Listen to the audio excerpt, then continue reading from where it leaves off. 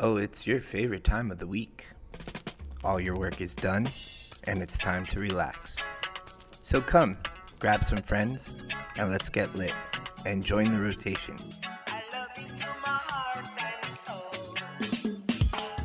You are now in the rotation with Suncoast Normal.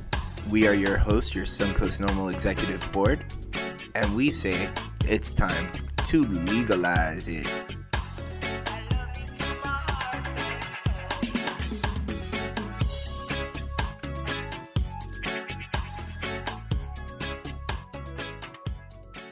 Trying to get the OGs, the folks who are legacy, the folks who made things happen.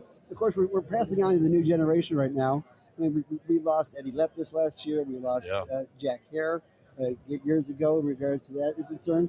And there's been a lot of turnover and changeover. We had Steve Bloom on last week. He was a great guest to talk about all the people who got this whole industry started. But who I have here now is the next generation of the OG, as far as that's concerned. He's a sub-boomer, so I don't mind that. And Jason has a very interesting story in regards to how he happens to be one of the longest-running retailers in the country. Started in California when it was just barely legal, and it was the Wild Wild West that was just starting to be tamed. Mm-hmm. Is the Wild Wild West tamed back in California yet? I mean, I think it's an ongoing evolution. So where does you see the evolution right now? How far have we gotten past Prop 215 that made things go as far as it is right now? I think if you look at it as passage of Proposition 215, I kind of use this analogy to paint that as like basically that was the baby, the birth of the baby for the industry, so to say. And so now it's been, 96, 20 plus years. Yep. So that's we're like basically our industry is basically just old enough to actually consume cannabis and consume alcohol legally. But talk about for a minute your evolution into the use of cannabis for health reasons and why and what you see happening in California in the future as we continue to evolve. Most definitely. So I was born with cerebral palsy and used cannabis to treat symptoms that I have from cerebral palsy. And I am the longest continuous retail operator of cannabis in the United States. I started owning dispensaries back in 2001 and started off in San Francisco. I was at 442 Haight Street, in between Nicky's and the Top on Haight Street, and the corner adjacent was Fillmore. And so that's a pretty popular intersection, nostalgic intersection from traditional drug culture through over the years. Is that pretty close to where Berner got started too over there? He is on the upper Haight. That's the nicer part of Haight. I was on the more hood part of Haight. Yes. But no, Gil used to come into the store back in the day, and he got his start with the hempery over on Geary Street that was run by Kathleen Lemons. And then later he went over to the Green Door that was ran by my buddy Andrew. And so it's been an ongoing evolution from that space. But where we are today, I mean, it's amazing. We have adult use sales, very, very growing market in California. We do have a big political problem in the sense that we have given all of the local municipalities local control. So there is a lot of what you would call desert cities or desert counties even that have zero type of cannabis access for their general population. And so that presents a really interesting problem because when Californians voted for Proposition 64, they all assumed that they would have cannabis easily ready available in their communities or at least in a neighboring community close by. I noticed that when we went adult use in California, and I'm sorry, I can't use the word recreational because I still hear it being used in regards to heroin. It's recreational is just not the right word to use with cannabis. I mean, we have a Department of Parks and Recreation. Recreational activities are typically events, things that you do with the family. And so we want to make sure that we're sending a clear and present message that this is for adults. This is adult use. And therefore, the word recreational, I feel, is just attractive to minors. And, of course, the L.A. Sheriff's Office, the first day you started with full adult use in California, that huge campaign, Get Baked, Get Booked. Yes. Yes, they did. They did run a campaign, but the reality of it is arrests are extremely low in that department, in my opinion. Not to say that they should be higher, but as far as in LA, we have real crime, and just smoking weed is not a real crime. There's no victim, and so we places where we have real crime, this should never be the issue. So did the Cole memo actually have a difference in regards to how cannabis law evolved in the West Coast? It's funny is people bring up the Cole memo all the time, but I don't think the Cole memo was anything, never did anything, and never protected anybody, because the Cole memo was a directive. It was not there was no teeth behind it. It was just saying, hey, you guys should operate like this, and you should do this and that. It wasn't a clear anything with any teeth. I was a finance chairman and point person on cannabis policy and messaging for Congressman Rohrabacher, and together we came up with the Rohrabacher-Farr Amendment, and that is the federal appropriations bill that prohibits the DOJ and DEA from extrapolating federal funds to go after state-licensed cannabis businesses, and that is the single piece of legislation that has allowed the industry to grow to what we all see it as today nationwide. Now, I was not always a fan of Dana Rohrabacher. Old surfer dude, give him that. But, and we don't see eye to eye on everything. But the Rohrabacher-Farr Amendment, in its various capacities and the way that it was slipped into the law through the various budgets and things of that sort, really did a lot to secure the federal attitude towards cannabis as far as state laws being upheld. Yeah, and you know who was the Speaker of the House the first time that was introduced and passed? Boehner? John Boehner. Yeah, I used to live in Cincinnati. His family owned the bars over just north of me. Yep. So I bumped into him at Children's Hospital. He was going around making the rounds. Nice. And nice. Lovely gentleman. I don't know what he's doing right now with Acreage. Is he backed out of Acreage? Oh, Acreage is a mess. Acreage is a mess. Let's take the positive stuff. Okay, let's see now. That means we can't talk about MedMen. We can't talk about Aurora. I mean, there's probably about 80% of the industry you can't talk about. Yeah, even Canada has had their problems. Canada is just the biggest booth market, biggest booth exporter on the planet. All right, so let's talk about booth. I mean, that is a topic that I am concerned about because of the fact that I love craft grows. I love the love that goes into craft grows. Me too. I mean, the phyto hunting and the way that they grow the plant to make certain you've got maximum terpenes and minimum powdery mildew, neem oil, everything else they tend to throw into an Eagle 20, which was a nice little bonus from California. Eagle 20 has great terps. I'll knock you through the damn roof. I mean, I was a guy who was affected by paraquat back in 1979. I was at the hash bash in Ann Arbor just to say hi to John Sinclair. And they passed me a joint, and it tasted a little funny, but me and all my buddies were coughing up blood that night. Yep. The first time I had ever even heard of paraquat. I mean, I've always sold brown weed in the beginning, and even in the early days of the dispensary days, I sold a lot of brown weed as well. And there's a market for that and people that wanted that. And I had one guy that would come in and buy a quarter pound of Brammer weed every week. And one week he came in and he tried to tell me that there was paraquat on the weed. And I looked at him like, what in the hell are you even talking about? Like, what the hell even is that? I had never even heard of it in my life. I'm like, what are you talking? He's like, it's contaminated. I'm like, how come no one else has said anything and it's only you saying this? And so we didn't really take him very seriously, but God only knows what was in Mexican brickweed back then. Well, I can tell you that in the college newspapers, there was an ad taken out by the federal government, and it was almost a half-page ad. It said, do you have paraquat in your weed? Send us a sample with a self-addressed stamped envelope, and we will send you the test results so you know where you can go ahead and smoke the rest of your weed. So none of us fell for that shit. So they were encouraging the illegal transport of marijuana back then. Exactly, by post. And I mean, I always just was amazed that they were that stupid that we would actually fall for that. Because I already had an FBI file on myself for being seditious. Yeah. Just because of the fact that I didn't like the guy who was the head of the student government, who was just in it just for the thing on his resume. but I was considered seditious and an anarchist, and so I didn't need anything else on my record. I know the feeling. I've been raided by the Drug Enforcement Administration 3 times, once under President Bush, twice under Obama, and I fought pretty much every single governmental agency that you can find on the federal and state level in California throughout these years of creating this industry. I am still surprised that the Marijuana Elimination Project is still even being funded by the federal government.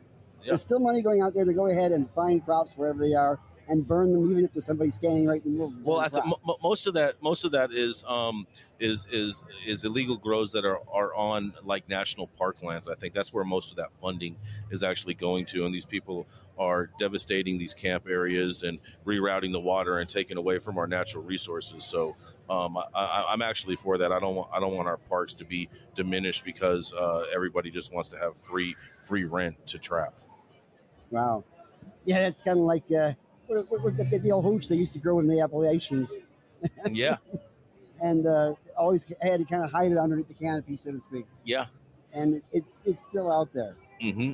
But we're supposedly transitioning now from those times where you could be raided on a regular basis for any reason, and for some odd reason, a lot of that stuff never got put into storage. It just got absorbed by law enforcement. Yeah, I've seen a couple of great videos of the stores being raided in California, and they just grab the stuff and they throw it in their car. I don't think they're bagging and tagging it. It's such a nightmare, bro. It's such a nightmare. And they would make such a mess too. Like they would just they would open like fruit cups that were in the refrigerator that were just like staff treats and whatnot, and like just throw them on the walls.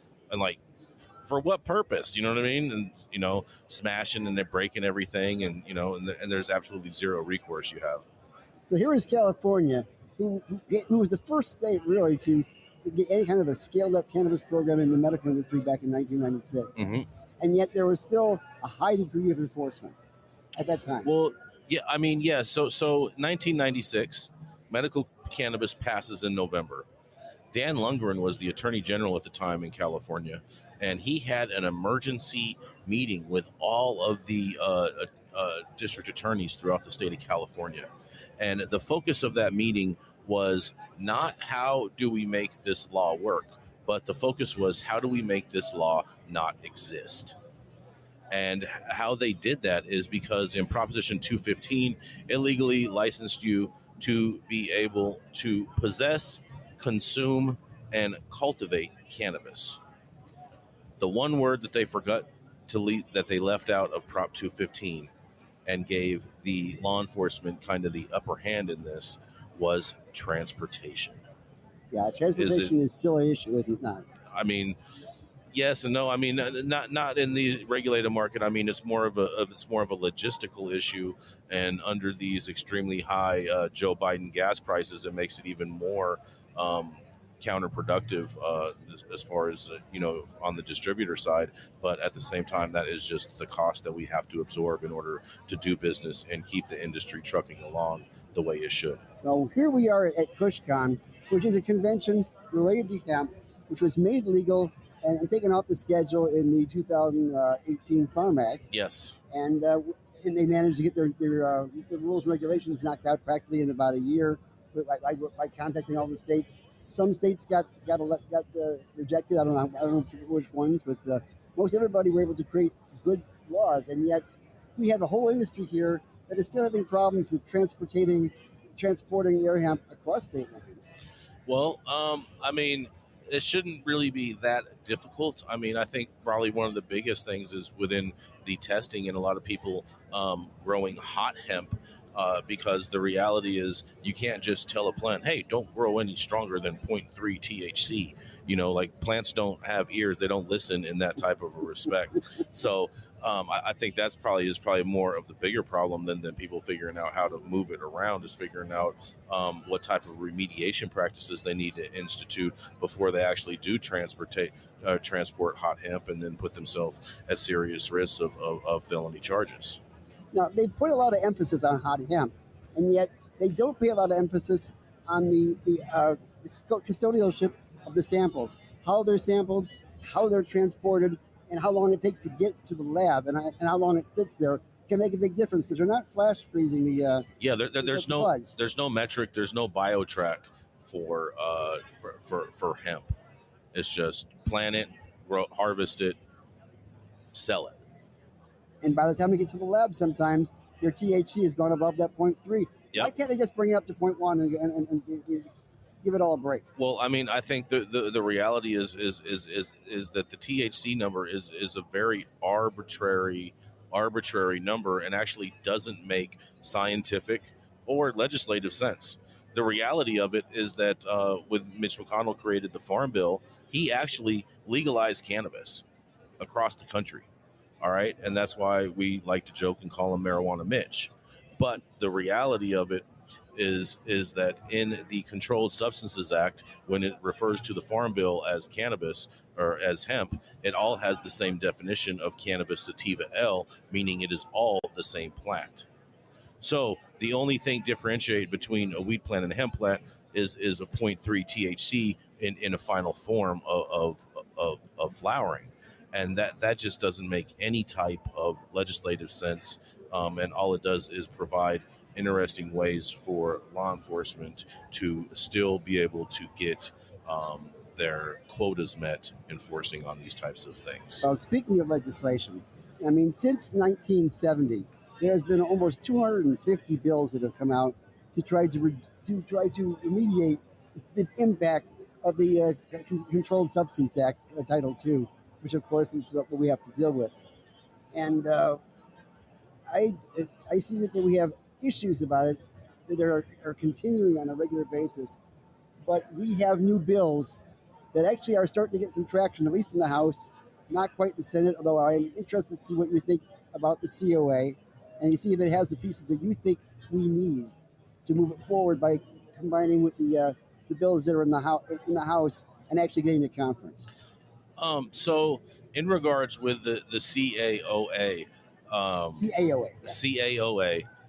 think it is a good start. I actually prefer Nancy Mace's bill that she released that Amazon actually endorsed. And, States Reform Act. Yes, States Reform Act. I'm more of a supporter of that. I think that's a more comprehensive piece of legislation. The taxes in the CAOA are just erroneous and outrageous. They are calling for a 15% excise tax on cannabis, and that scaling up to 25% over 5 years. And that is a tax on the raw materials before they go to processing to be created into retail consumer. No, that's final form. That's final form. That's a final form. That's a final form tax. Yeah, final form excise tax, 15%.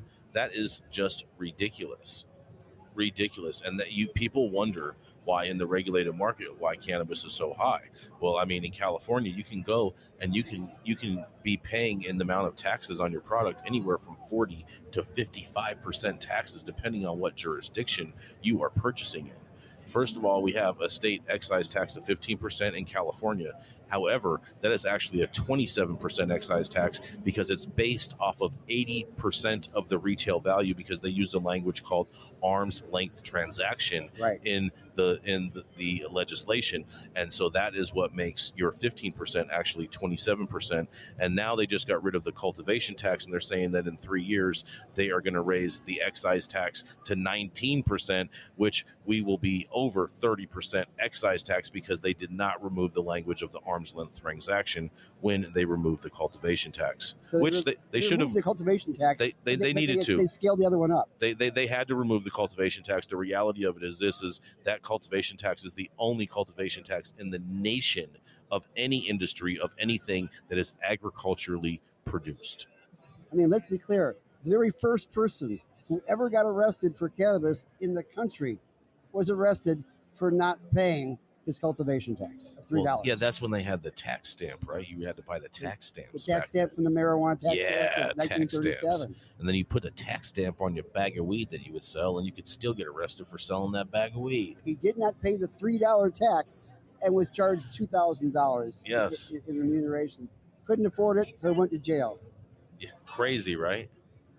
Little white farmer. That was the guy that was arrested first. Yes. And then they came after you. Well, I think actually the first person ever arrested for cannabis was Baca and Caldwell case. I think that was the first people ever arrested for cannabis.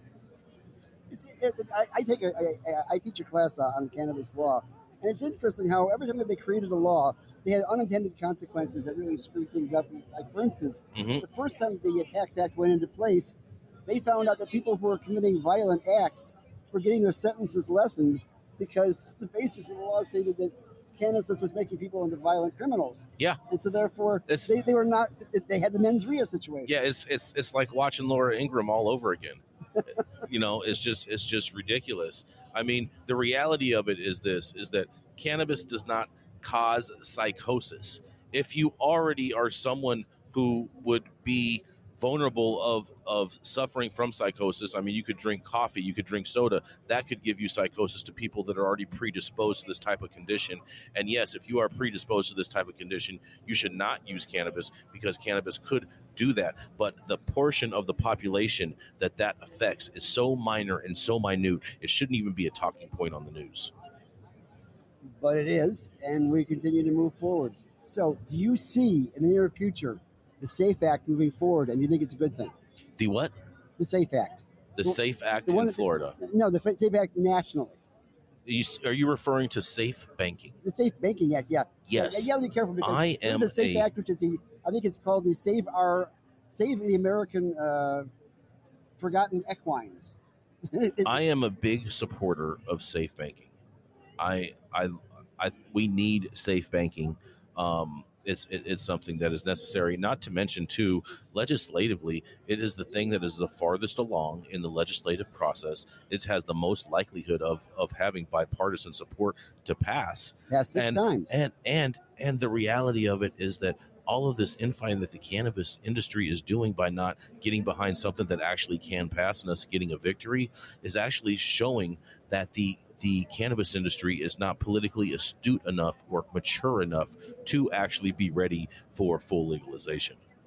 They actually managed to put it into a bill which was not a cannabis bill the last time, and it was not the straight budget bill. It was the America Competes Act, yes, which is basically there to keep ourselves competitive with China, who was the reason we originally had a cannabis law in the first place, because they had an opium problem, and we told them we'd fix it, and they said, but you don't have an opium law in the United States. How can you tell us that we need a law? So, and now they're funneling all the fentanyl to our streets. Yeah, exactly right. It's a shame. Now, I know a lot of folks who are worried about what they call unintended consequences of letting the baking industry take over the funding in regards to cannabis. And do you see that as an issue in regards to, for instance, small businesses, minority businesses who might be redlined by the banks? Can you repeat the question? I'm sorry. As far as the SAFE Act is concerned. Safe banking. Yeah, Safe Banking Act. Yes. Yeah, because they're wondering if there's going to be any unintended consequences of the banking industry taking over funding for, say, for instance, small businesses that would be possibly redlined by the banking industry. Or should it be put all on the Small Business Administration? When it comes in regards with safe banking, one of the main reasons I'm a supporter of it is because it's going to give us as small business owners the ability to get into the mainstream financial system as far as accepting credit cards, not having to keep as much cash on site, making us less targets by criminals that are looking for an opportune act, so to say, where they know that there's high levels of cash. Not to mention, too, these businesses will be able to obtain loans through the banks, which we currently can't do. We have to go and raise capital through different types of investors, and a lot of those sometimes are predatory investors, and so it makes for this unsavory business relationship in order that is caused because we don't have safe banking. We can't have access to proper capital to actually grow the industry that any other industry would be able to access. And that would actually allow us to start actually trading more on the larger indexes of the American Stock Exchange. No, it will not do that. No. Okay, so we'll still be stuck with the CSE. The Canadian Stock Exchange? Yes. No one wants to be on the Canadian Stock Exchange. Everyone knows that's a joke. But that's where we're trading right now. Well, the reason that we're trading there is because we don't have federal legalization, so that way we can trade on the NASDAQ and the U.S. marketplaces. Mm-hmm. And so you have this cannibalism of U.S. companies wanting to be public and going and becoming Canadian companies, even though they're operating in the U.S. And now that GDP is counting towards Canada's GDP and not the U.S. GDP, and that's a big problem. It's all a matter of percentages at that point. Correct. In the long line. Mm-hmm. So I guess the big question everybody's been asking me, I'll ask you the same one. How long do you think it'll be before we get federal legalization? So people ask me that all the time, and my answer I'm one of them. is I don't care how long it takes. That to me doesn't matter, because every time people say this, you're going to say within 10 years. Okay, 5 years down the line, you're still going to say within 10 years.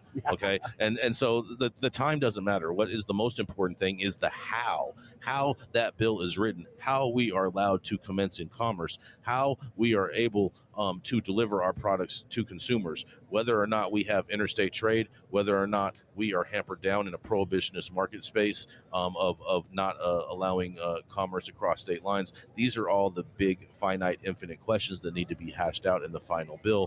This is one of the main reasons why I support the States Reform Act, is because that would allow for interstate trade. I believe that that's what the industry needs in order to be able to scale and be more cost productive. Not to mention, California is the largest brand name in cannabis in the entire world. And so when you think about it, California has been providing close to 80% of the world's cannabis for the last 80 years. And so it is one of the largest exports that we will be able to have as well under a federal legalization bill. And by the way, having California in your name or close to it doesn't help. Just ask the folks over at California. Whose? They crashed and burned. I've never heard of them. It's a matter of following the money. It happened over here. That's probably why I've never heard of them, because they didn't do anything. Well, I told folks at the very beginning when they're writing the laws, you have to follow the money to find out where the origin is. I agree with that. Follow the money. I'm a big supporter of that. Okay. Big supporter. Jason Beck, I want to thank you for stopping by here today over here at Kushcon. I wish you a safe trip back to Los Angeles and all the new shows coming up. Where are you going to be next? I'm going to go, hang out with some friends, do what I do, smoke the best weed in the world, and, enjoy Florida, because it's beautiful weather out here. I love coming to Florida. I love the people out here in Florida, and I can't wait to be part of some type of operation that is really kicking ass and taking numbers out here in Florida. And of course, every day at noon, I stop everything that I'm doing to go ahead and listen to the State of Cannabis Hour. Thank you. On Club Loft, because no, we are on Twitter Spaces now. Oh, you're on Twitter Spaces now? We are on Twitter Spaces every day. I just clicked the damn link that comes in. And we actually are changing the name. We are now going to be known as High at 9 News. That's right, everybody. High at 9 News. But we're the East Coast. Well, now you know why it works for the East Coast too? Because in the East Coast, when it's 9 a.m. on the West Coast, it is high noon on the East Coast. So it all works with getting high. Makes sense. Yes. Say hi to Rico and Susan, everybody, for me. I will, definitely, without a doubt. But we will be on Twitter Spaces. You can find me at Jason Beck 420 on Twitter as well as on Instagram. And make sure that you turn in to the High at 9 News Show, 1 full hour of all of the most recent, relevant cannabis news that you need to know about, with in-depth discussions from industry insiders. Great source of news. Jason, nice seeing you. Thank you so much, Gary, for having me. I really appreciate it, man. This is awesome. Love the work that you do out here in Florida, and keep kicking ass. We appreciate all the stuff you do. I'm watching it. That's right. All right. That's right. You Take know, care. Baby. Always. Let me get out of your way so you can move forward. Yeah.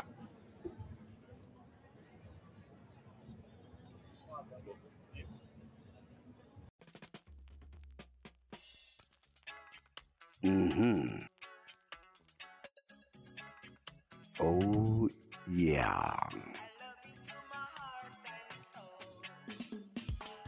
This has been The Rotation, and you have been a part of it. You can be a bigger part of it by joining Suncoast Normal.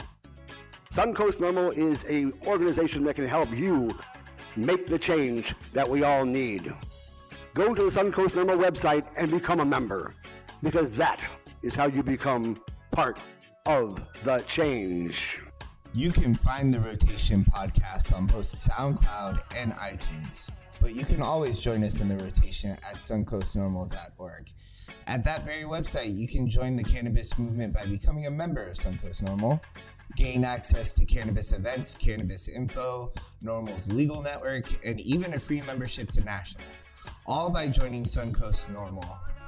That website again is suncoastnorml.org. You can also find us on social media at Suncoast Normal. Find us on both Facebook, Twitter, Instagram, and YouTube. And thank you, Gary, and good night.